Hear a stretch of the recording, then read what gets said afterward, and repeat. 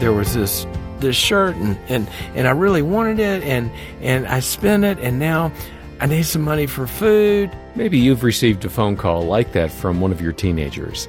This is Focus on the Family Minute, and here's how Dr. Henry Cloud responded to his daughter's plea for more money.